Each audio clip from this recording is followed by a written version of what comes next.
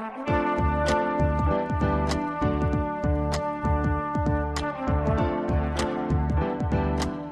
listening to the Co-Main Event Podcast. And now your hosts, Ben Folks and Chad Dundas. That's right. You're listening to another episode of the Co-Main Event Mixed Martial Arts Podcast. I'm your co-host from BleacherReport.com, Chad Dundas, and joining me, as always, from MMA Junkie in USA Today, it's your friend and mine, Mr. Ben Folks. Ben, do you want to tell the people at home about your first career trip to the penalty box this weekend? It's true. Sometimes, you gotta do what you gotta do out there. And sometimes what you gotta do is, trip a motherfucker right there on the ice. Stop a breakaway. So what I'm hearing you saying is that in the Parks and Rec 35 and over men's hockey league, no, this is not the 35 and over league. Sometimes a guy needs to get his hands dirty. Well, I mean, I will get my hands dirty in that league as well. I play in two different leagues. There's a 35 and over old man's league. There, I don't want to break anybody's hip. I'm not trying to send anybody to hospice care here. But in the other, just regular all ages novice league, I mean, yeah, it gets physical out there. And then you have to go sit in the penalty box. You want to know the really sad part about my trip to the penalty box, my first trip to the penalty box? Well, I feel like everything you've already said has been sad. But yes, tell me the saddest part, if you would. They're like, okay, if you're tripping, number 15, there you go, you're going to the penalty box. I go over there, and I realize I don't know how to open the penalty box. I've never opened the little doors, like, on and off the ice, because it's open when you get on the ice to start the game. It's open by the time I get over there to get off the ice at the end of the game. When you're getting on the bench and off, you just hop right over the wall. And so I have to stand there like an idiot until the ref comes over and helps me open it. If ever there were a metaphor for the loss of your innocence on the ice, that's it, right? Well, I'm glad that you saw that for what it was. Yeah, I guess so. Like a grizzled referee had to come over like he was slipping you a condom. Wow, why did it go there? And be like, here, kid, let me show you how to get the door open. So you had to get the door open. Now it takes on a whole different connotation. When you say you tripped him, what are we talking about here? Did you use your stick? Did you use your skate? Did you lay out? Make a shoestring tackle? Well, basically, it was kind of drifting into a dangerous area in the ice where if he was going to get it before me, then he would be off on a breakaway. It was a close game, which also was my team's first tie this year, which doesn't seem like we are going to win many games. Have not won a game yet, so the tie was pretty important to preserve at that point. And I basically used my stick to stop him from being able to reach out his stick. And then his own stick got forced into his skates as I was hooking that back, and he tripped over that. Well, that doesn't sound too bad. Still a penalty. Still have to go sit in the box and feel shame. I was about to anoint you like a novice league hockey thug, but that actually sounds borderline legit. Well, and then my team killed off the penalty. We preserved the tie and celebrated with some hams afterwards. So it was a pretty good night. New product alert. Once again, this episode of the Co-Main Event Podcast is brought to you by our pals at Fulton and Rourke.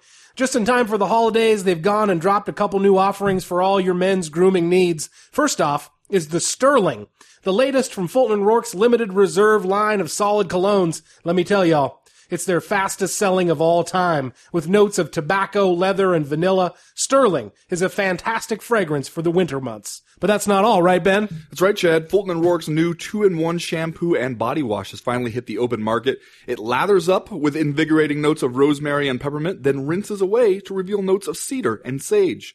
The combination formula is strong enough to cleanse away sweat, dirt, and product from your hair and skin without overdrying.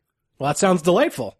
If you're looking for Christmas gifts for the dudes in your life, Fulton & Rourke has several different gift sets, including their holiday Dop Kit gift set. It comes with a bottle of their face wash, the new shampoo and body wash that Ben just told you about, travel-sized bars of soap, and their vaunted cleansing tool. All those are neatly packed up in their 100% American-made Dop Kit. The canvas and leather bag is single needle stitched and made entirely of military American-grade spec materials. What does that mean? It means that whoever gets that Dop Kit is probably going to need to decide which grandchild will inherit that bad boy someday. Check it all out, as usual, over at FultonandRourke.com. We got music again this week from our friend The Fifth Element, a music producer from Fort Worth, Texas. If you like what you hear, you can check him out on Twitter at The Fifth Element, on Facebook, facebook.com/The Fifth Element, or soundcloud.com/The Fifth Element Official. And as you know, that's the letter A in The Fifth Element. 3 rounds as usual in this week's co-main event podcast. And round number 1, Alistair Overeem had to leave a self-addressed stamped envelope in Detroit last weekend. That way, if anybody finds his jaw, they can mail it back to him. And in round number 2, we see you, Max Holloway.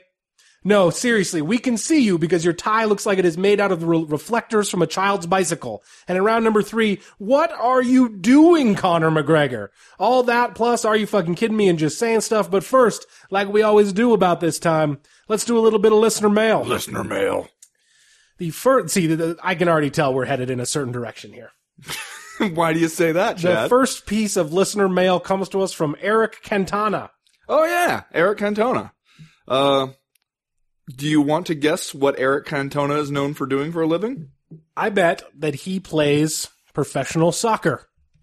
This first credit listed on Wikipedia is French actor. Oh. And former international footballer. Oh, okay. Played for the French national team. Also played for, Manchester United. So, yeah, it looks pretty awesome in his Wikipedia photo, too. Nice to have him. He looks like an older gentleman, 51, according to Wikipedia, so it's nice to have a little bit reach into the older demographic here on the CME. Eric Quintana writes, now that Eddie Alvarez has snatched the, quote, God of Violence title from Justin Gaethje with a knee from hell, sending him straight into the gray, not quite completely dark lands, can we please make this a thing? It's not necessarily about winning and losing, although winning helps, but just about the sheer level of violence you impose on another fighter and your willingness to engage in a firefight. Now, Ben, obviously Eddie Alvarez and Justin Gaethje had a pretty pleasing scrap over the weekend. When you come to these fights that are arguably overhyped as going to be the most violent thing of all time, it's oftentimes difficult to live up to that hype. These guys had a pretty decent scrap. Alvarez ends up winning. If this was boxing, that there would have been a literal God of Violence belt, right? Right. One of those guys would have walked out there with one of those green leather circle belts that boxing made that said something like God of Violence across the stomach. You know, we talked about this last week about should we temper our enthusiasm for this fight? And I believe my answer was hell no. I'm not tempering anything. I'm going to go ahead and get all the way pumped for it and risk the disappointment. And I was not the least bit disappointed. I mean, a 3-round fight that still gives you a definitive ending and not a single boring moment in the fight, pretty much. I don't know what else you can possibly ask for. But as for the question about, can we get more used to just accepting, hey, 2 guys went out there and put on an awesome fight. I mean, 1 guy won, 1 guy lost, but it's not like the guy who lost sucks. I'm all for that line of thinking, especially when you can get these awesome fights. I mean, they're not going to see a whole ton of those just because not everybody is a Justin Gaethje and an Eddie Alvarez out there. But I also think that we sometimes want to think of it that way and then also want to have it both ways where we say, oh, this guy, if Justin Gaethje goes out there and loses his next fight, then what are people going to say? Oh, he's lost 2 in a row. He wasn't that good to begin with. We want to do it right up until we don't, it seems. Or right up, and the UFC wants to do it the same way. They want to give everybody credit for being a warrior and going out there and getting after it. Unless you want a new contract and then they're going to look at you and say, oh, but you lost this one. You got to win them all. So it seems like we can't quite decide consistently how we feel about that stuff. Eddie Alvarez gets the win. I wanted to talk a little bit about this, Ben. Make sure we talked about this during the fight, or about this fight. What's Eddie Alvarez's legacy at this point? Obviously, he's not done. He's going to continue fighting. But you look at this guy, former UFC champ, former Bellator champ, former Bodog champ, fought all over the damn world, laundry list of high-profile victories, 29-5-1 record.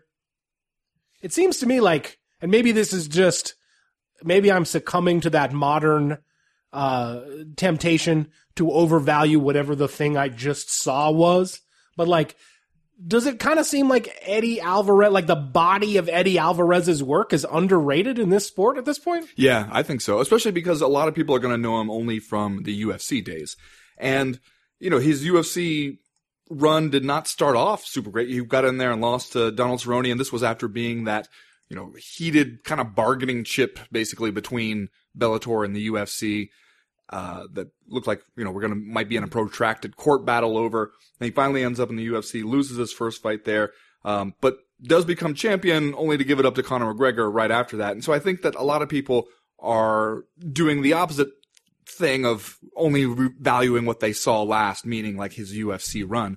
But yeah, if he can go out there in a fight like this with Justin Gaethje and not only end up winning the fight, but make the kind of adjustments that he made in this fight and figure it out as he goes, like that shows you that he is in that zone where he can go out there and put on a crackerjack of a fight, but he can also be smart about it. Yeah. And he can learn on the fly there and adjust what he's doing accordingly. That not a whole lot of people can do that. Yeah, I don't know how much of my own expectation and analysis I'm imposing on what actually happened, but this sure looked like a fight to me that Eddie Alvarez knew he absolutely had to have. Like he goes out there and has the loss to Conor McGregor, then the no contest against Dustin Poirier, which we know Poirier's, he's counting that as a win, right? Right. It seemed to me like Eddie Alvarez knew, like, okay, I got to get, like, not that I wasn't serious about those previous fights, but this is one I 100% need to have. This needs to be the best possible Eddie Alvarez that I can be at the end of 2017. He looks like $1 million. He kind of, I don't want to say that he outclassed Justin Gaethje, but like he handled him. Well, I think what he really did well was a lot of people said beforehand Justin Gaethje's low kicks are going to be a problem for Eddie Alvarez, and they were. You saw it several points in the fight, and yet somehow did not really limit his mobility too much. He at times his legs buckled. At times it seemed like his legs are just about to give out underneath him. But it seemed like the key adjustment that he kind of made was adjusting to the way Justin Gaethje defends, how he'll kind of go into that shell and then pop out of the shell at any time and fire back with a big hook or something at you, and realizing like, all right, the guy who's doing that is susceptible to body shots. Because, you can't just cover everything with that shell when you do it like that. And so that's what he did. And he chipped away at him over time. And it seemed like you could really see, even by the end of the first round, but especially like in the second and the third, that Justin Gaethje seemed like he was slowing down and just couldn't quite find Eddie Alvarez. He's firing back at him, and Alvarez's head movement and just his quickness a little too much for Justin Gaethje, and just not allowing Gaethje to be the one to be constantly pressuring the way he likes to break people. This God of violence business. I mean, I like it. And clearly there are guys that get into that stage of their careers, guys that become known kind of, not necessarily only for putting on exciting fights, but guys who dependably put on exciting fights. Your Diego Sanchez's, your Matt Browns, your Donald Cerrone's, your Robbie Lawler's. Yeah. You might as well call it the Robbie Lawler Memorial title. trophy. Although he's still going, so a memorial title doesn't necessarily fit. But and I think Eddie Alvarez is kind of one of those dudes, especially during the early part of his career. He was known to get in those blood and guts kind of wars. But it's also kind of a double-edged sword to be considered one of those guys, right? Like you're basically mortgaging your future health for to carve out this niche in the fight game. In some cases to continue getting paid. In some cases because it just seems to come so goddamn natural to you that you can't do anything else. I would like to think that Eddie Alvarez still has a slightly higher ceiling than like slipping into hashtag fun fight domain entirely. Right, but we've also seen that he does have another setting, and it's the one he used against Anthony Pettis and against Gilbert Melendez, which was not super popular with people. I mean, he won those fights, I think both of them by split decision, but did not exactly thrill anybody in the process, and that's what kind of made people wonder about some of his later fights. Is he going to try to do that again? Just kind of, wall and stall tactic, for lack of a better term. So you have seen at times where when he feels like, okay, I got to have a win, and this is one way I can get it. He can do that. It does make you wonder, though, what's he going to decide to do in the future? Because now you're 33. You don't know if you're ever going to get another crack at the UFC lightweight title, especially the way that division is going. Man, we don't know if anybody's ever going to get another crack. There may never be another title shot that's not an interim title fight. But even if you do get a title, you might need 7 or 8 in a row before you get a title shot. So what else are you supposed to do? Like, if you want to make yourself into like a marquee fighter who the UFC really cares about and fans really care about, it seems like that's not a bad way to do it. What about that dude, Justin Ray Gaethje? He comes into the UFC, kind of establishes himself as a capital G guy with his TKO win over Michael Johnson. Gets into this fight with Eddie Alvarez, clearly had kind of like, even though he came in from World Series of Fighting already 17-0, a real meteoric rise to becoming a fighter in the UFC that people were excited to see. Like, has a very exciting fight against Eddie Alvarez. My end impression was that it seemed like Eddie Alvarez, as you said, could adapt on the fly, and maybe like he had a few more tools in the toolbox than Justin Gaethje. His O had to go. There he is, 18-1 now. Do we think that I think pretty obviously his next fight is maybe a must win, but does the way that Eddie Alvarez handled him confirm maybe our earlier suspicions about, well, let's just kind of wait and see on Justin Gaethje since we didn't know about the level of competition coming into the UFC? Yeah, but it doesn't seem, it's not like he got blown away or anything, you know? I mean, he fought a more experienced, savvy fighter, and I think that showed what was down the stretch. The difference in like their experience, not necessarily a difference in raw ability. I still think, Gaethje could still be improving and will probably have plenty of stuff to improve on when he goes back and looks at this fight. I think that's the big question for me going forward is Justin Gaethje just going to be content to be kind of a brawler who wants to go out there and give you a fun fight and doesn't care if he wins or loses? Or is he going to be sitting down at the chalkboard after this and going, okay, where are the holes that I can close and still be fun, but be an improving fighter? Next question this week comes to us from Dale Barnaby. You got anything on that? Dale Barnaby seems like it might be legit. The rare, possibly legitimate Co-Main Event Podcast emailer. He writes, "Gentlemen, I feel torn about Cubby Sampson versus T-City. I don't really want to see either guy lose. But hey, why do I get the weird feeling the UFC might be banking on a victory for one Brian Patrick Ortega? Am I crazy, or is Cubby on the outs somehow?" Well, clearly Cubby Sampson is kind of disgruntled at the moment, I would think. Gets passed over to he's sub in to fight Max Holloway at UFC 218. I think that there's been some talk he wants to fight out his contract. I don't necessarily know if he's on the outs, but it kind of seems like he maybe is feeling a little less than loved, and I get sort of a shrug vibe from the UFC. Well, what seems like might be happening, and it wouldn't be the first time that we've seen him kind of forced into this role, is the UFC is maybe not sure how much more mileage you're going to get out of your boy Cubby Sampson. And you have some of these young fighters coming up. If they could beat somebody like him right about now, they make a name for themselves. Remember Doo Ho Choi, the Korean Superboy? Tried that same thing, had themselves a hell of a fight, but Cubby Sampson came out on the winning end of that one, and basically said that thing like, hey, these young guys think they're going to come in here and make a name off me, and I'm not done yet. Like, I'm not at that point where you're just going to use me to step up to the next level. And I think that it's a fair way to look at this fight as a question of, is he there yet now? Or is he there yet for your boy T-City? Yeah, let's talk about Brian Ortega for a minute, because I get the same vibe out of this fight. It does feel, especially after watching the promo advertisements during UFC 218, which were almost entirely focused on and narrated by Brian Ortega. I get the vibe that this is this is exactly what you said it is, like a fight where they kind of want Brian Ortega to establish himself as an up and coming guy in this featherweight division. So let's talk about that for a minute, because I loves me some T-City. Everybody knows that. Everybody knows it.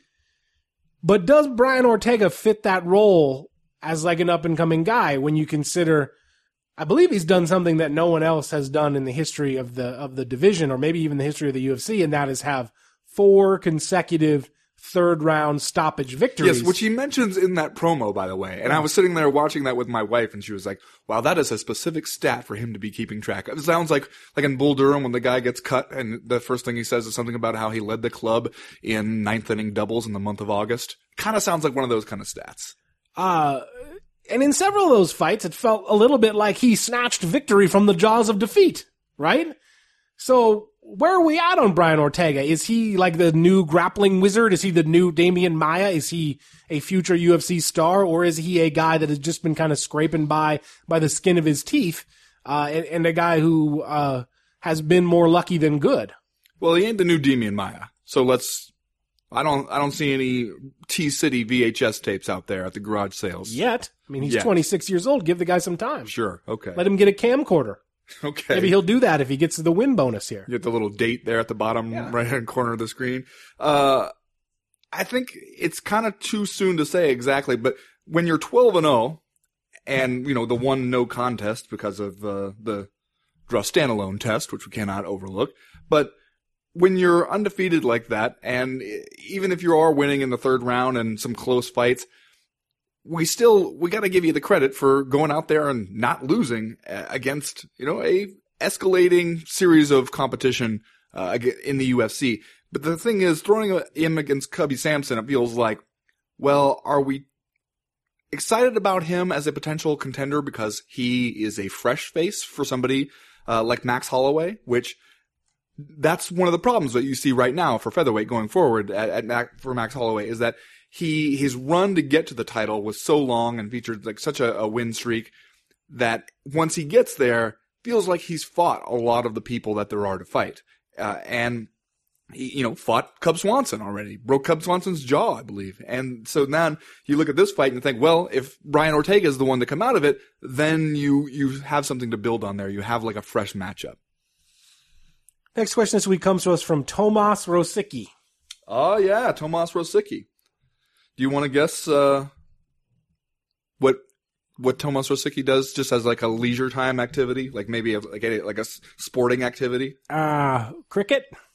It's close. It's close. He plays the European football. Okay. That's the one where you only use your feet. That's right. That's that one. We're never getting this dragon back in the bottle, are we? Doesn't seem so, no. Tomas Rosicki, heavy sigh, writes, has Henry Cejudo done enough over his last two fights to prove you wise old men that he deserves another crack at Mighty Mouse, or would you prefer the Tilly Dills super fight? Then if there was a fight that arguably could have been considered a letdown, it was probably this flyweight contender fight at UFC 218 between Henry Cejudo and Sergio Pettis. I didn't hate it because, as I put on Twitter, it seemed to me like a nice little palate cleanser between the violence of Eddie Alvarez versus Justin Gaethje and the violence we knew was to come again between Francis Ngannou and Alistair Overeem. Yeah. Though I would say even at that time we didn't know the half. We didn't know how motherfucking violent shit was about to get. How could we possibly have known? But yeah, you got to catch your breath for 3 rounds with Henry Cejudo versus Sergio Pettis. But that's not necessarily a compliment to Henry Cejudo. No, it is not. Right? You don't want to have the fight on the card where people were like, yeah, man, thanks for bringing the energy level back down to a reasonable I was level. able to go use the bathroom, get a beer, and yeah, I really appreciate you slowing down the breakneck pace that had been established. Yeah, the simple answer for me is no, he did not do enough in the last 2 fights to convince me, in part because Demetrius Johnson beat him so soundly the first time. It wasn't like it was a super close fight. And while I think, Henry Cejudo could probably make it a closer fight if they fought again, I'm not convinced he could beat Demetrius Johnson. Plus, right now, it just seems like Demetrius Johnson might be on the cusp of kind of breaking through a little bit. You start to see him show up at UFC events and he's up on the screen and people are getting a little excited about him. I feel like people may be on the verge of finally coming around and appreciating how awesome Demetrius Johnson is. But if he just goes back into rerun title defenses, which is what he's been doing for a long time, I think that you lose a lot of that momentum. If he fights Tilly Dills, that is some would watch shit right there. Right, and not only all that, but it feels like kind of a singular opportunity right now for Demetrius Johnson and TJ Dillashaw. Like, we don't find ourselves in the situation where kind of like a cross-divisional champion versus champion fight makes sense all that often. No. And here we've arrived at a crossroads where it seems to make all the sense in the world, where Demetrius Johnson doesn't necessarily have a runaway flyweight 125-pound contender that we're all just champing at the bit to see him go fight. And so it seems like it makes perfect sense to have him fight TJ Dillashaw right now. And even though Henry Cejudo was pretty impressive in his previous victory over Wilson Hayes, I think that this Sergio Pettis fight kind of reminded us who he was a little bit after the obtaining the high of that previous victory. And I think that you're right. It kind of seems like we would all expect another walk in the park for Demetrius Johnson if he fought Henry Cejudo again. And I think that the thing that people really want to see right now is Demetrius Johnson get challenged and see how he can respond to that. And clearly our best chance to get that at the moment, I think, would be a fight with TJ Dillashaw. Question is where you do that fight. I mean, Dana White says that fight is going to be what's happening next, and they haven't announced it. Henry Cejudo, I thought, had some interesting comments afterwards where he was saying, he thought it would be a good thing if TJ Dillashaw came down to the flyweight division, but he also thinks, you cut that extra 10 pounds and you don't stand a chance against Demetrious Johnson. Maybe at 135 it's a different fight, he said, but at 125, you cut that extra weight and you're going to be feeling it the next day, and you can't afford that against somebody like Johnson. Yeah, we talked about this a few weeks ago, and to me it seems awkward. Like, I don't know that there's a weight where it's not awkward. I kind of feel like the best case scenario might be Demetrious Johnson going up to 135. We know he can fight there. He was a pretty successful bantamweight once upon a time before the advent of the flyweight division. And if Demetrious Johnson goes up to 135 and beats TJ Dillashaw, then you've got a huge flag in the sand sort of statement moment for Demetrious Johnson about how good he actually is as a fighter. And if he goes up to 135 and loses, he can always, the excuses kind of write themselves, right? He can just always turn right back around and go back down to flyweight and kind of pick up where he left off. And then you got an opportunity where things could even get even more interesting, where maybe TJ Dillashaw decides he wants to chase him down there. I don't know. I don't know what would happen. But I kind of feel 135 for this. Do you disagree? No, I mean, it is tough for us all to be in a moment at the MMA safety concerns where we're super concerned that extreme weight cuts are the most dangerous thing, but then also tell TJ Dillashaw to lose an additional 7% of his body weight or something. So yeah, I mean, it would make it a little conscience-wise easier to watch if it were at 135. Next question this week comes to us from Brian Cummings, who writes, I'm supposing you're going to speak plenty to the insanity at UFC 218, so I'll ask about the TUF 26 finale and the immediate future of the UFC women's flyweight division. It was a fun card, ending with Nico Montano winning a unanimous decision over Roxanne, and then in quotes, Roxanne Modafferi, to become the inaugural belt holder at 125. What do you guys suppose is the near future of the division? I've felt 125 was needed for a long time, that too many fighters were giving away too much size to fight at 35 or cutting too much weight to get to 15. Any idea who may ultimately move to get to show what they can really do and perk up the top of the new division? Thanks for your indulgence. Well, I think, Ben, we all know the most prominent names that we're all expecting to show up at the top of that flyweight division, right? Yeah, well, some by choice, some by merit, I guess I would add. Who could you be referring to there? Well, I think by merit, you got your Joanna Jędrzejczyks. Maybe. You got potentially your Valentina Shevchenkos. Maybe your Carolina Kovalevic's. And then by choice, maybe you got your Paige Van Zandts. There you go. That's what I thought you were getting at. Interesting that when we're establishing a new weight class in between the two existing weight classes, and it does feel like, okay, finally we're not making them choose between starving down or going up and fighting out of their usual depth. And then one of the finalists doesn't even make it to the scales.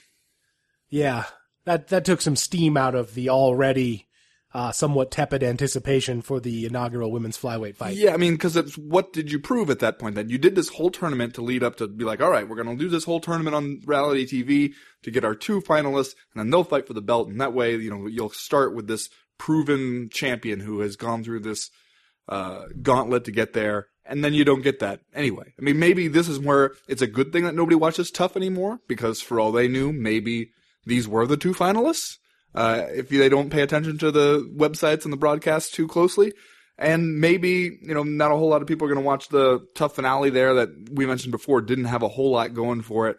So maybe it just shows up in their lives and they think, okay, Nico Montano, that's the new, okay, fine. I'm on board with that. But it does seem like this is set up to just be yanked right away from her by another more experienced fighter from a different weight class. I want to squeeze this question in before we go on. Last question this week from Andrew Millington. He writes, with the exception of Mike Perry, I'm super hyped for the next generation of UFC stars. Ouch, gonna single out Mike Perry there, huh? Francis Ngannou, Max Holloway, Darren Till, Rose Namajunas, and Tony Ferguson all bring something unique and wonderfully weird to the table. Do you think UFC/Endeavor can actually do their job and promote these people outside of their rote archetypes? E.g., he's a monster! 3 exclamation points that we've had before. Please discuss. Now I'm going to come out and agree with Andrew Millington here that we have developing, percolating, bubbling, an exciting crop of young UFC fighters that seem like, if they got the right push, they might become modest pay-per-view draws for the UFC. I don't know that you have a Conor McGregor or a Ronda Rousey among this group ready to take the pay-per-view world by storm. But I think everyone listed in this email has the potential to become an in-the-bubble hardcore MMA fan favorite, like a relatively bankable star for the UFC. And one of the things that I like about this group, maybe with the exception of Darren Till, is that it seems to me like the UFC has a good opportunity with this group to step outside the 18 to 34-year-old white guy demographic that it has been hitting hot grounders to since the Fertittas took it over, right? With Francis Ngannou, Max Holloway, Rose Namajunas, Tony Ferguson, you've got an opportunity to diversify a little bit in the kind of person that you are willing to really support with your money and your promotional power. And since the 18 to 34-year-old white guy demographic seems to be kind of like, we got that taken care of, right? In the MMA world, this seems like a good opportunity to me for the UFC to sort of like broaden its horizons and maybe bring a more diverse set of fans into the tent. Right. And then the question is, how do you do that? Because if you look at what the UFC is doing when it has an opportunity to feel like, okay, here's somebody that we're going to spotlight. Like, as you see the Toyo Tires commercial that kept running during the prelims of this. No. Where it's like people carrying tires and kicking tires and stuff like that, which, doesn't have anything to do with what you would actually use fucking tires for. But you see some, let's say, traits pop up again and again with who the UFC is using for these commercials. And I'm sure, Toyo Tires has a say in some of this stuff, but, you got pretty little Luke Rockhold and Paige Van Zandt in there hitting these tires. And it's just like, okay, that's who we have in our heads, it seems, from the UFC's perspective, as here are the people we want to push. And you see that in a lot of instances. And so is it a question of the UFC deciding, like, all right, when we have a choice for who to send to get on camera for something or who to put in a commercial, that we start choosing Francis Ngannou and Max Holloway and stuff more? Or is it just like that you have to make them feel like I wrote a column today about how one of the things that we had these conversations about, is this person a star yet? Is this person a star? And the thing that it seems like the UFC, I don't know if it intentionally forgets this or if this is a function of how it operates the business. You know how you know who a star is in MMA? They're rich. They're making a whole bunch of fucking money to fight. Like, that's why Conor McGregor is such a big deal, because he is living fucking large. And he's out there with the suicide doors on his sports car, jetting around Dublin. Like, that is inseparable part of the stardom, like, that comes from, like, prize fighting. If you want us to believe that somebody is a superstar, they can't be out here begging for a bonus. Like, we need to see that they are doing really well and that they are getting wealthy this way. Like, if they're just living like a modest, 40 to show and 40 to win kind of existence, it's really hard for you then to turn around and convince us that they're a star. Yeah, and I think in addition to that, as we've talked about on the show, it seems like time and time again, a lot of times it feels like the UFC only knows one way to promote a fight. And I would add to that sometimes it seems like the UFC only knows one way to promote a fighter. And I think for years and years, it was because the UFC was largely cast in the vision of Lorenzo Fertitta and Dana White, right? They were the guys who were in charge of everything. Like, it's not an accident that Face the Pain was the theme song to the UFC. It was because the two guys who were largely responsible for the art direction were bro type guys. Yes. And like, frankly, that the UFC historically has been marketed to bro type guys successfully, really successfully, I would say. So I guess the big question for Endeavor, Hollywood star maker, Endeavor, is, can you figure out ways to market different people to different people? Right. Well, and that's a good question too about what is Endeavor going to do, because we heard about this before, that they had a lot of leverage that they could bring to this issue and a lot of different ways and one of the things they said was in their investor plan was, hey, we can cut a lot of the advertising and marketing staff and budget because we have a lot of contacts and stuff that we can leverage inside the business. But I don't really see that happening yet. I mean, is Francis Ngannou going to show up on like a late night show? I mean, he kind of should. I think if people get a look at Francis Ngannou and then also you show him knocking Alistair Overeem's head fucking off his shoulders, I think a lot of people are going to be like, whoa, that is something that I did not know was happening out there, but I might be interested in seeing it the next time it happens. But I don't know. So far, it seems like that change hasn't quite happened. Yeah, add that in with a lot of things that we thought might happen during the Endeavor era that so far seem to have not totally got off the launch pad. Anyway, that's going to do it for listener mail this week. If you have a question, a comment, a concern that you would like to air to the podcast in future weeks, you know how to do it. You go to the website, co-mainevent.com, and click the link in the top right-hand corner of the screen that says email the podcast. That'll get you in touch with us. While you're there, you can sign up for the Breakfast of Champions newsletter. That, in theory, comes out every Friday morning to catch you up on the news and notes on all the days that we're not recording the podcast. Stuff always happens. News always breaks. This week, Ben Folks forgot to write it. It was a weird week. You say that's an accurate description? You forgot to write it? It was a strange week. Made it to all the hockey games, though, right? I paid for those hockey games. I'm showing up. All right. It's going to come out this Friday, though, so get on that. It's short, it's funny, it's informative. If you don't like it, it's really easy to unsubscribe. As for right now, though, we're going to go ahead and get started with round number 1.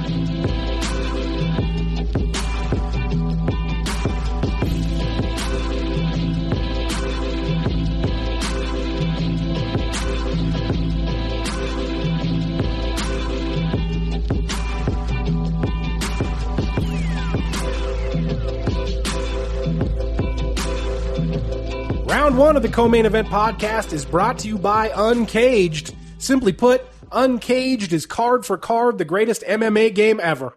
It's a physical 2-player MMA-themed card game for people who love martial arts, fighting video games, and strategy card games like poker or Magic the Gathering. Choose from a growing cast of international fighters and fighting styles from all over the world, and with many more on the horizon. It plays similarly to arcade fighting games like Street Fighter or Mortal Kombat, but it uses cards instead of buttons and joysticks to play. It's perfect for those cold weather days when you and a group of friends just want to hunker down for a marathon game sesh. That's right, Chad. In Uncaged, players can select from a growing list of technique cards to punish their opponents with counter punches and body shots.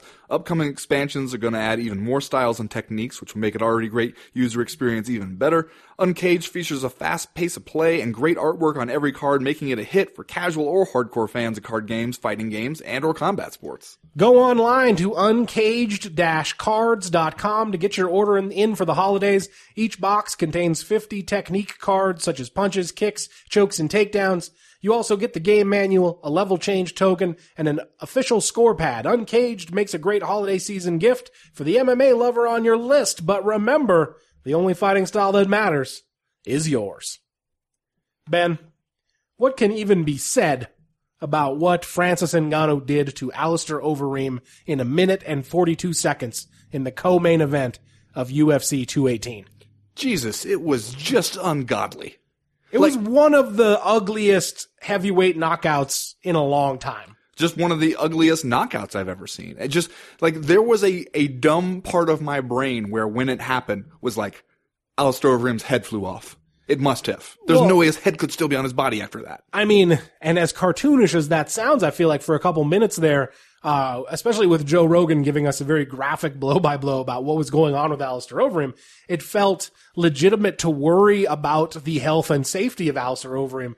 Because even in mixed martial arts, we seldom see a guy get stroked like that and then be out cold, even if it's just for a couple minutes. And as we know, Overeem was able to come back, congratulate Francis Ngannou in the cage after this thing was over, and then later tweeted no damage, that he was fine. He's just going to take some time off and then get back to the drawing board. I'm sure something like that has no consequences whatsoever, no repercussions. If you're a cartoon character, well, you get a safe dropped on your head. That's basically what happened to him. I know. I was just going to say, it kind of we talk about the fragility of health and the human body in this sport a lot. It also, this particular knockout, kind of reinforced, the durability of the human frame a little bit because temporary the near-term durability. Well, yeah, but it's to see Alistair Overeem get knocked out like that and have him then a few minutes later be on his feet, slapping 5 and telling everybody good job. Like he's come back from the dead. Yes. Yeah. Yeah. Well, okay. But I mean, I think there is a conversation to be had at some point about that's a lot of damage Alistair Overeem has taken. I mean, he's had a super long career when you think about it. Like, he started fighting like 1999, has fought in kickboxing and MMA. I believe he's got 3 knockout losses or so in kickboxing. And I think that was his 11th knockout loss in MMA, which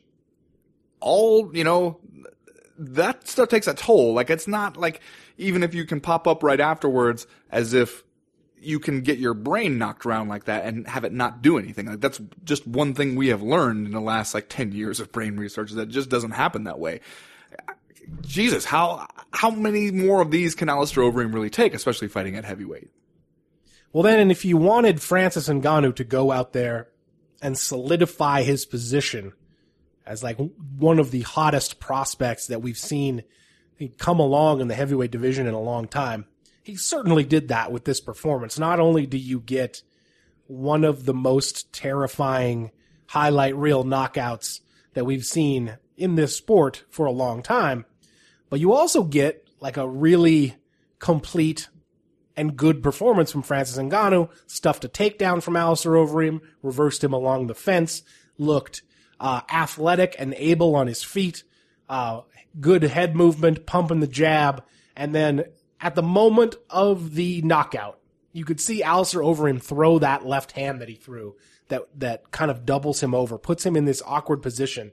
And if you watch the replay, you can see Francis Ngannou look at him and realize, okay, I know the punch I'm going to throw at this guy now. And then he knocks Alistair Overeem out with basically the same punch that he threw to knock out Andrei Arlovsky on the other side with the other hand, which, by the way, this time around was Francis Ngannou's weak hand. Well, yeah, but this one, the Arlovsky punch was a little shorter and in closer contact. This one seemed to come from 3 rows back.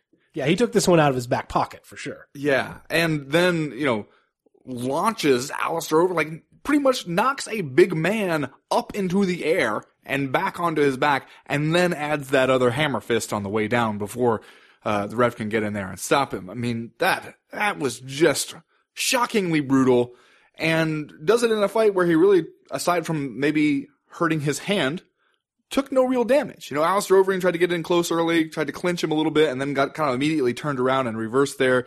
Didn't really get any offense off on Francis Ngannou. If you were hoping to see Francis Ngannou tested against a savvy veteran fighter, you didn't get that here. Do you feel like you have a better sense of what Francis Ngannou is capable? Does this, coming out of this fight, do you think, okay, he definitely murders Stipe? Or do you just think well, we haven't seen him fight anybody like Stipe yet?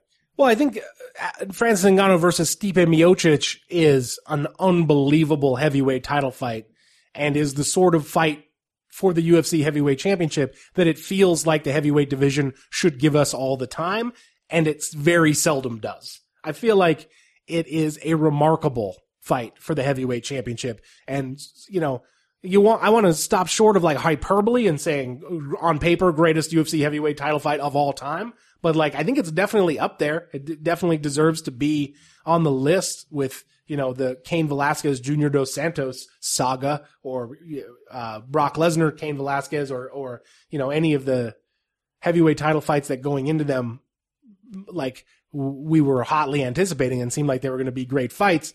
And to answer your question about whether or not we learned anything about Francis Ngannou leading up to the fight, I talked to Patrick Wyman and a bunch of several other people about Francis Ngannou, and Patrick Wyman kind of said this fight could get interesting if it goes a long time. Alistair Overeem has all the craft in the world. If he's able to get into a game plan against Francis Ngannou, then Ngannou's inexperience might come to the fore, and we could have, he could have some trouble. And I think if anything, this fight reinforced to me, that's way easier said than done. Because if you go out, we've seen Alistair Overeem get knocked out, but we've never seen it like this before. We've never seen it this violent. We've never seen it happen this fast. And it just made, if we learned anything, I think we learned that Francis Ngannou is even more dangerous than we thought he was, and that he can go out there and swing with the best guys in this division and arguably still be as successful. What do you think Stipe Miocic thinks when he sees this fight? I think the asking price just went up, right? Because that's been the sticking point with Miocic. Right. And Dana White claims that the negotiations are going well and they'll get it sorted out soon. But Miocic's thing has been that he earned less than both of his previous UFC heavyweight title challengers. Right. Well, and if that's the issue, maybe the UFC uses this because if you figure what Ngannou is earning, it's probably not a whole lot at this point. Like, he is probably a really good deal for the UFC right now. You know, Alistair Overeem, I think that his last recorded payout in the fight before this one, he made $800,000 a show. Just $800,000 to step into the octagon. So I can see if Stipe Miocic is looking at a guy getting paid like that and you're not, and you're the champ, that you would think like, okay, something's wrong with this picture. But Francis Ngannou is like 6 fights and 2 years into his UFC career. His first fight, I think, is the only one where there was where a payday was public. He made $12,000 to show and then $8,000 to win. So obviously he's gone up from there now, but if you told me that he is doing 40-40 or even 50-50, I would not find that hard to believe, which is a fucking steal for the UFC, because you look at everything about this guy and it seems like if you can't make him into a bankable star, then you don't deserve to be called a promoter. How can you not turn this guy into something? I will also just go ahead and throw out there that, as you know, no one has ever successfully defended the UFC heavyweight championship more than twice. And this will be Stipe Miocic's 3rd heavyweight title defense. That's scary. So, I just got more scared for Stipe. I mean, it almost, like, knowing what we know about the UFC heavyweight division, it almost seems like too impossible of a dream that this fight will ever even come off, right?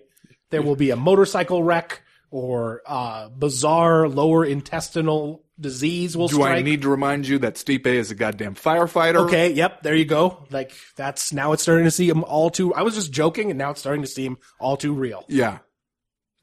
Just name your way that something bad could happen to Stipe before this fight could actually materialize. You want to do Are You Fucking Kidding Me? And then we'll move on to round number 2? Sure. Well, Ben, my Are You Fucking Kidding Me is Francis Ngannou related, so I will go first. It is the rare, this could be a first time on the Co-Main Event podcast. That's exciting. Because my Are You Fucking Kidding Me goes out to myself. What? Like, as the listeners of this show know, a couple weeks ago I was in Las Vegas reporting this story about Francis Ngannou that came out this week on Bleacher Report. Good story, by the way. Thank you. While I was there, I was hanging out at Francis Ngannou's house, and his head coach, Fernando Lopez, was there, and a couple of his training partners were hanging out. There's one guy, like, hanging out there. I kept looking at him. I was like, this guy looks familiar, but I can't place him. Oh, I believe really he know. described him as an off-brand Glover Teixeira. He looked like Glover Teixeira, but I was like, it's not Glover Teixeira. Okay. We're like hanging out. I shook his hand. We like chatted for a couple minutes, and then, we didn't say much to each other. I ended up leaving.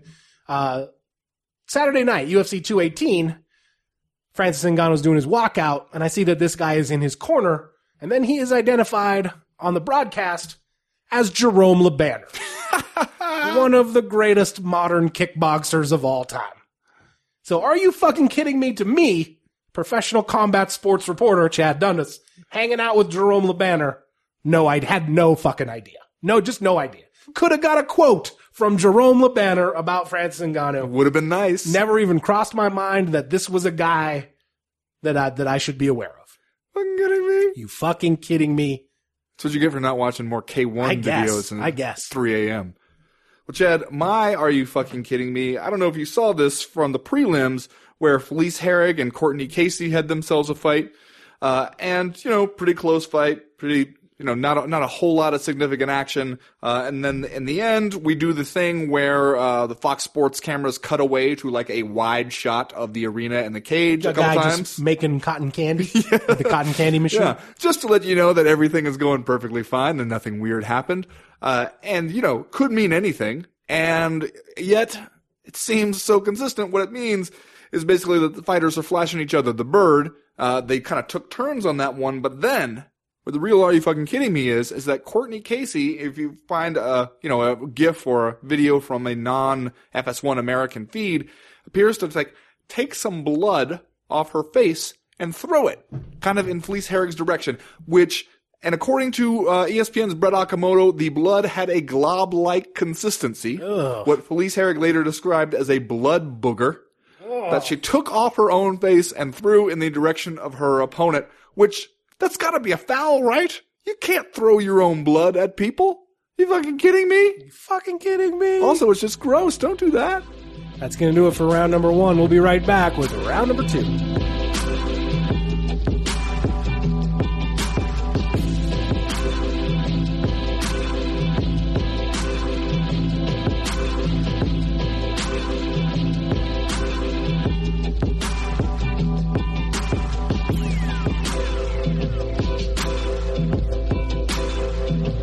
Round 2 of this week's co-main event podcast is once again brought to you by the good people at Freshly. Freshly is the new meal delivery service that ships prepared fresh meals straight to your door. Freshly does all the prep, leaving you no shopping, no chopping, no cleanup. At this point, if you haven't gone online to sign up for Freshly, I'm not sure what you're doing with yourself. That's right, Chad. All you have to do is go to Freshly.com, sign up for one of their 4 different meal plans, select your meals for the week from the rotating menu, and Freshly sends them directly to you in a refrigerated box. And all you have to do is heat and eat. Each fresh meal is ready to go in about 3 minutes, so they're perfect for people who live their lives on the go. Freshly is an easy and convenient option for eating healthier every day, and it tastes great. A fridge full of fresh meals for the week, hard to argue with that. Every meal Freshly prepares is 100% all natural with no artificial flavors or preservatives, no refined sugar, and no gluten. On top of that, right now, Freshly is offering some real savings exclusively for Co-Main Event podcast listeners. Just go to the website, Freshly.com, and use the promo code MAIN-EVENT. That's main event, all one word, no spaces, no capitals, to not only get $20 off your first order, but $20 off your second order too. That's $40 in savings just for you, exclusively for being a friend of the CME. Just go to Freshly.com today to get started. So Ben, Jerome Max Holloway goes out there in the main event of UFC 218 and does the damn thing all over again with Jose Aldo. In terms of the ending of the fight, looked kind of like the general structure of the first time they fought, although this time I would argue even more impressive performance from Max Holloway, and the kind of performance where it seemed to me like Max Holloway had the attitude of, I got to do this shit again, because it seemed like he knew what Jose Aldo brought to the table. He knew the power, he knew the punching technique, what Jose Aldo was going to do, and he just waded through all of it en route to what, a third round stoppage victory?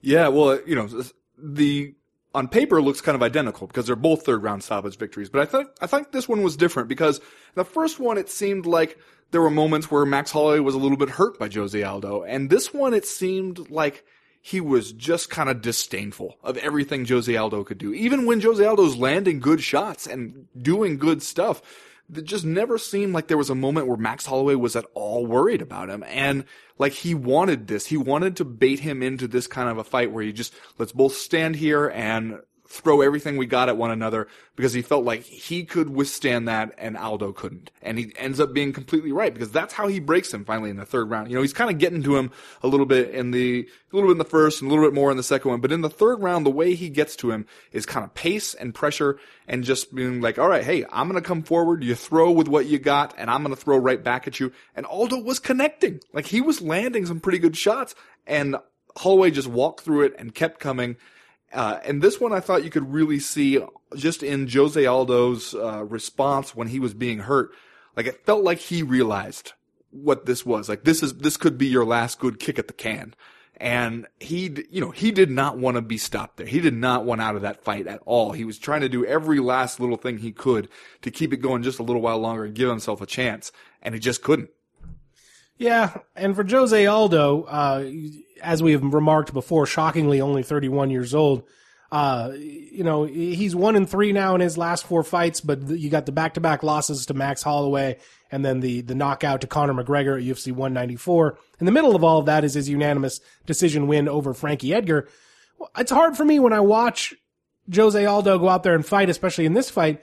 It's hard for me to decide if I feel like he has lost a step or if he's just out there with Max Holloway. And Max Holloway is the best in the world right now, because clearly Jose Aldo still looks like a capable dude. He doesn't look washed up, but he also, he doesn't look like the terrifying killer that he was, especially during his run with the WEC featherweight title and then with his, with his lengthy run with the UFC featherweight title. Do you feel like Jose Aldo offers less now than he did at one time, or is Max Holloway just that good?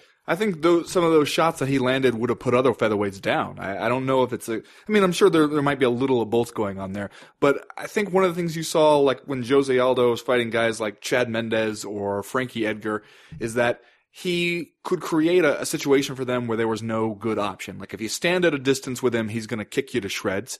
And if you try to rush him and really come in hard on him, he's going to hurt you on the way in. And, you saw him do it in a bunch of different ways to Frankie Edgar at that UFC 200 fight. And when he tried to do it against Max Holloway, it just didn't work. Like it did not convince Max Holloway to do anything differently. And he just kept that pressure on him, which that is one of the things that we kind of knew about Jose Aldo, is that if you push him, that, you can hit the limits of his cardio. You can get him tired, and then you can really start to hurt him. And you could see that when Holloway started really putting on him, his mouth is open. He's clearly fatigued there, and that played a role, I think, in the stoppage. But a lot of the other opponents who tried to count on that, they couldn't find a way to push him hard enough to really get him there to where they could take advantage of it. And Max Holloway could, in part because, he was not hurt by anything Aldo did, and he used it to his advantage. He wants him to open up so that he can come back. Max Holloway's 12th win in a row in the UFC, which is insane. Just 26 years old, hasn't lost since that unanimous decision defeat by Conor McGregor way back in August of 2013. And I guess as an addendum to that, I would note, despite the loss, that very young green Max Holloway, one of only 2 guys in the UFC to go the distance with Conor McGregor. So, you can't paint it as a win, but also for a guy that was still very much on the come up, maybe not as bad of a performance as we might have thought as it happened. Am I wrong to think, Max Holloway's definitely on the list from Andrew Millington early in the show as one of the UFC's young guns, potential stars. It doesn't feel to me like the UFC is as excited about Max Holloway as it was about a guy like Cody Garbrandt prior to his loss to Dillashaw for the bantamweight title, or a guy maybe like Francis Ngannou. Am I wrong about that, or does it seem like Max Holloway needs a little something extra to put himself over the top, like to even get himself to BJ Penn level of stardom, just to use the guy from the same state as Max Holloway? Yeah, but it feels like whenever you listen to Max Holloway talk, I feel like it's there. His ability, he's fun, he's interesting, like he has this ability to kind of promote himself, but in like his own way. It's not just like an over the top bragging kind of way, but him talking about like, oh, all these contenders are cupcakes, and I want to taste every single one of them. And, and everybody who climbs up to the top of this division, I'm going to send you back down with a loss. And just like, yeah, this is fun stuff. I like the specific kind of swagger that he brings to it. Also, he's going to show up in some kind of weird ass sci-fi tie, which I'm into. Like, I feel like he has his own way of doing this. Maybe it's just that the UFC needs to give him a bigger spotlight so that more people see how awesome he is. Yeah, I feel like one of the things he could really benefit from would be a highly publicized and perhaps multi-fight blood feud with the right opponent. When you think about all of these people in the UFC that have obtained some kind of star status, many of them had foils. Many of them had opponents that you could position as their greatest adversary. Ronda Rousey had Miesha Tate. Conor McGregor has had Jose Aldo and Nate Diaz. Randy Couture and Chuck Liddell were obviously 2 sides of the same coin. BJ Penn had George St. Pierre. Michael Bisping had everybody. Michael Bisping had every single person who's ever been born. It feels like Max Holloway needs the same thing. And we kind of talked about this earlier in the show, just because his run up to the title was so long and he beat so many contenders. It's hard to look at this featherweight division and say that guy, that's the guy who's going to get Max Holloway over the top. Do you see a contender in this division, that could be Max Holloway's greatest rival? Or are we just kind of hanging around, maybe in the hopes that a fight with Conor McGregor could happen at some point, probably at 155, or what? Yeah, I was actually a little bit saddened to realize that the thing that everybody was talking the most about was a Twitter exchange between Max Holloway and Conor McGregor after that, because I would be really surprised if that fight ever happens. Like, it's just hard for me to imagine Conor McGregor, he comes back to the UFC and the opponent we choose for him is Max Holloway. Again, because it would have to happen at 155. I don't see Conor McGregor ever making 145 pounds in the rest of his life. So it just felt like, why are we wasting time with this? And also sad that is like the most attention Max Holloway can get. After he goes out there and beats the brakes off of Jose Aldo for the second time in 6 months, the most kind of mainstream attention he gets is by firing off a couple tweets back and forth with Conor McGregor. That's kind of depressing to me. Any chance it could be Frankie Edgar? Just because Frankie Edgar was originally booked in this fight, had to pull out with an injury. We obviously don't know where the featherweight division is going after this, but if they rebooked Holloway with Edgar, I wouldn't be that surprised. It seems like kind of an obvious move. Obviously, Edgar's getting a little long in the tooth. He's 36 years old, but he's still obviously a capable fighter. Any chance Max Holloway and Frankie Edgar could be the marquee attraction? Well, if you're looking for a blood feud, though, which one of them do you see escalating it and making it personal? Yeah, that's a good point. They're both kind of all business. Right, and Max Holloway is a little bit more fun, I think, in some of his trash talk.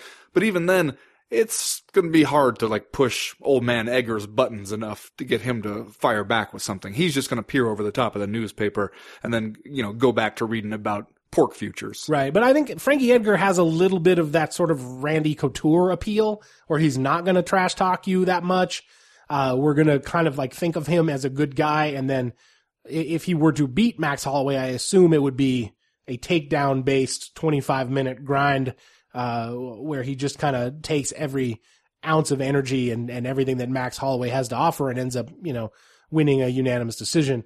So I think it could work from that regard. It's just, I'm really only throwing him out here there because I feel like he's next. And if you look around the featherweight division, I just don't know if you see a person that shapes up as a titanic opponent for Max Holloway. You could get the winner of Cub Swanson and Brian Ortega, but I don't know, man. Yeah. Maybe it just have to be a volume business for Max Holloway. That's true. With a guy like Demetrius Johnson, we've learned you get into that business. It takes a lot of volume. Yeah. It takes a lot of volume. You could be there a while. Anyway, that's going to do it for round number 2. We'll be right back with round number 3.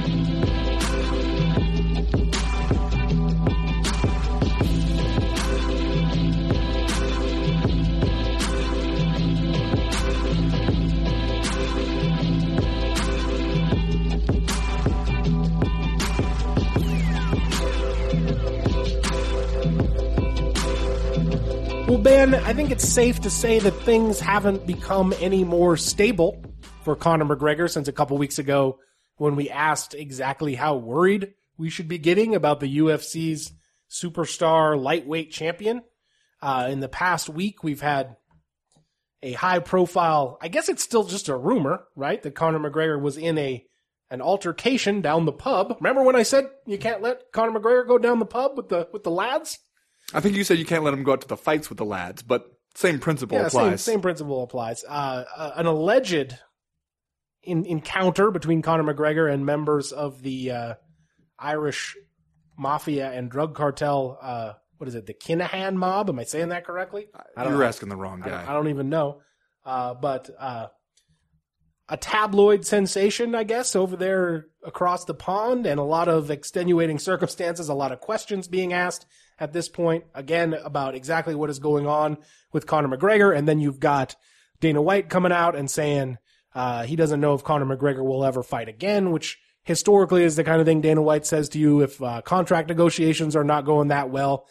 We just don't know what is happening with Conor McGregor right now, but given a couple weeks to let the story breathe since the last time we talked about it, it seems like things have gotten somewhat worse. It does seem like that, doesn't it? It also seems like if you're waiting for things to get bad enough or serious enough where Conor McGregor will at least publicly betray some sign of backing off or pumping the brakes a little bit, haven't gotten there because you show up to court late where the judge basically has to yell at your lawyer to come get you. You show up then in your sweatsuit. You roll out of court, jump in your 6-figure sports car while telling them to come get me, and then you zoom off, which always a nice touch when you're leaving court on speeding charges. It just, I don't know if it's Conor McGregor, maybe privately he's worried, but publicly it seems like the message he's sending is we're just going to keep doing this. Yeah. Because not really hitting any serious resistance yet. There's a pretty good blow-by-blow account from Kareem Zidane, not surprisingly, since Kareem Zidane just seems to crush home runs every time out. A pretty good explainer, I guess you would say, about the world of the Irish mob and drug cartels and how it intersects with the fighting world. And then the recent alleged encounter between Conor McGregor and some members of a cartel over on BloodyElbow.com this past week. The headline is McGregor Madness, the quote-unquote celebrity in the Irish gangsters, if you want to Google it. But it kind of sounds like maybe Conor McGregor and his crew are out wilding down the pub, right? Gets into an altercation. Some punches are thrown, and in some way, he struck the father of a connected guy, right? Of a made guy. I don't know if it was an accident. I don't know if it was on purpose. But anyway, that's the rumor. And then there are further rumors that the Irish mob is sort of trying to extort Conor McGregor. I believe it was an overseas tabloid that said that they want £900,000 in order to that sounds like a lot of pounds. To leave him alone. And a weird figure, if you were just going to make it up, right? The fact that like the figure, it's not $1 million. The figure £900,000 makes me feel like it's true, because if you were going to make up the lie, why would you say £900,000? How would you calculate the money that, like, it's not like you, why not just go you have an 1 million? actuarial table. Why not just go 1 million? 900,000. Maybe then you feel a little too Dr. Evil about it. What a weird thing that would be, though. Like, even as weird as this sport can get, and even all the things we think we've seen, we have yet, it seems, to see a major superstar murdered by the mob. So, is that where we're headed? Is that seriously something we are talking about here? Also, like, where are all the people around Conor McGregor to, regardless of how much of this is true and how much it might be embellished, here's where, if I am, one of the many people kind of advising and guiding Conor McGregor's career, I start to get worried, because this just seems like a pattern of behavior that cannot possibly end well. Yeah. We spent a lot of time as like journalists, just observers of this sport. As a group, we spent a lot of time during Conor McGregor's rise sort of playing Conor McGregor as a genius of some kind. And everything that came out of his mouth, we just acted like he's spinning gold from a loom. Has he been wrong yet? Right. Like, just like we sort of endowed him with this sort of mystic Mac quality of just like Conor McGregor's one step ahead of everyone else all the time. And now it seems like in the wake of the biggest payday of his career and like this huge spectacle against Floyd Mayweather Jr., which I guess if you're Conor McGregor from a monetary and promotional standpoint, you probably consider to be an extreme success, even though you got beat up and you lost by 10th round TKO, you probably consider it a success. And now it seems like he is poised for the most cliche possible ending for a combat sports superstar. Even if this stuff about the Irish mob is just a rumor, like, it seems like he's kind of out of control and listing towards some kind of John Jones style flame out, which makes me think, like, if that's what you're doing, and I'm sure that the pitfalls of celebrity and fame and money are greater than any that we could possibly imagine. And if I had the kind of money that Conor McGregor had at the same age, I would probably not be here right now alive. I probably wouldn't be talking to you. I know that for sure. Well, maybe we'd both be better off. I'm just saying. But it just seems like for the guy that we played off as a genius for a few years, Conor McGregor is about to like have the most cliched fall of a combat sports superstar, which to me seems like maybe we were wrong to call him a genius over and over again. Or maybe it's just that it's not mutually exclusive. I mean, I'm not saying that he necessarily is or is not a genius, but like you said, I think that the problem of having so much fame and money at a young age, and also being somebody who a lot of other people are looking at you as their meal ticket right now. And so who's going to be the one to tell you to get your shit together? Like, I think you kind of need that in your life if you're in that position. And yet there are a lot of reasons for everybody else to just play along with whatever you want to do and kind of enable it and not draw a hard line with you because they rely on you. I mean, like, there are people whose entire careers are going to be built off of you. So who's going to be the one to just be like, you know what? You are a problem for yourself. And it doesn't seem like that's happened so far. And even with the UFC, when it seems like, you come up and ask Dana White, like, hey, what's going on with Conor McGregor? And he's like, hey, man, I don't know. Guess we hope he comes back. I heard he was recently booked to fight at the end of the year event. That doesn't seem like that was at all close to true. And then he was pulled as a punishment. And now you're looking at him and going like, hey, who knows if we'll ever see the guy again? Like, that just seems like you need somebody there to help that guy out in this position. Yeah, it's just a bizarre situation to be in at this point with the Conor McGregor fighting career. I hope that he gets it together and that we get to see him fight some more, and that above and beyond that he is not, in fact, trending toward disaster, because, you know, he's such a unique individual, just had a baby, seemed, you know, a guy who brought a special little something extra to the fight game. It'd be weird to just see him, you know, just disappear at this point after making his millions. But we'll see. We'll see what happens.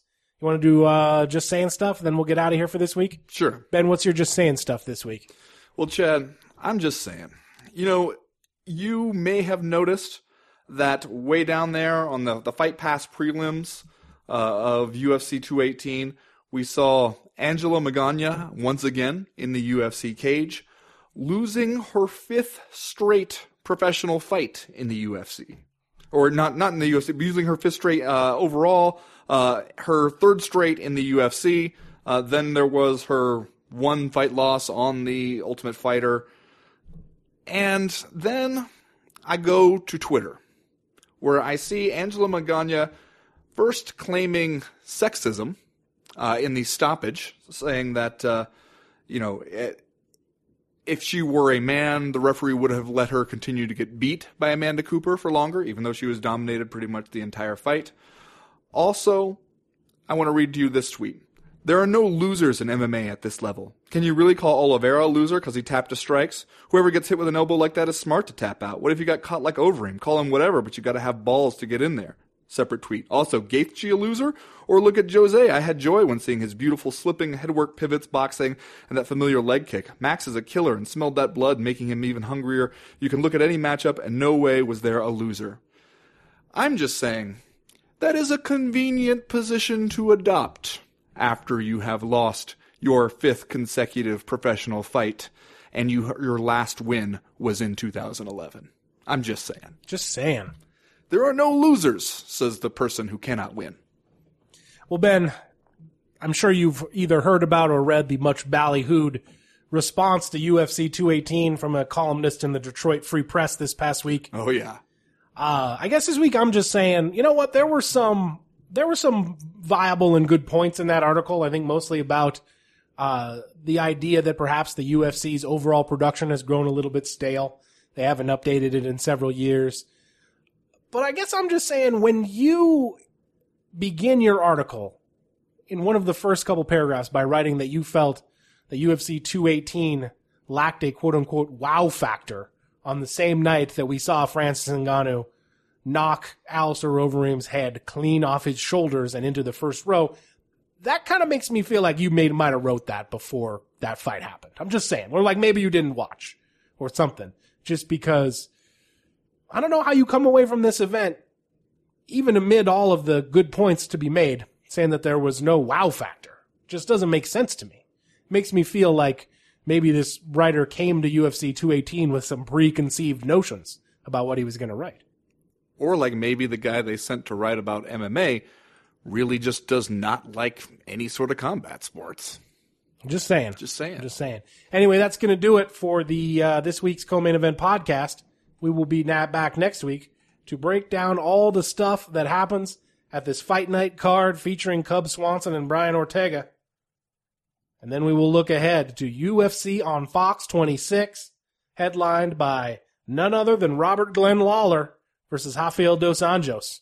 So that'll be a good one. Oh, Mike Perry on this card too, against Santiago Ponzinibbio. There you go. So that's happening. As for right now, though, we are done, we are through, we are out. It'd be kind of like if you sent me to write about a car race, and then kind of halfway through the article you learn that I don't care for cars. I'm not a car guy. You know what the tell is in the Detroit Free Press article? It's the part where he says that he asked Dana White before the event how he felt the UFC's live show production had evolved since the last time we did.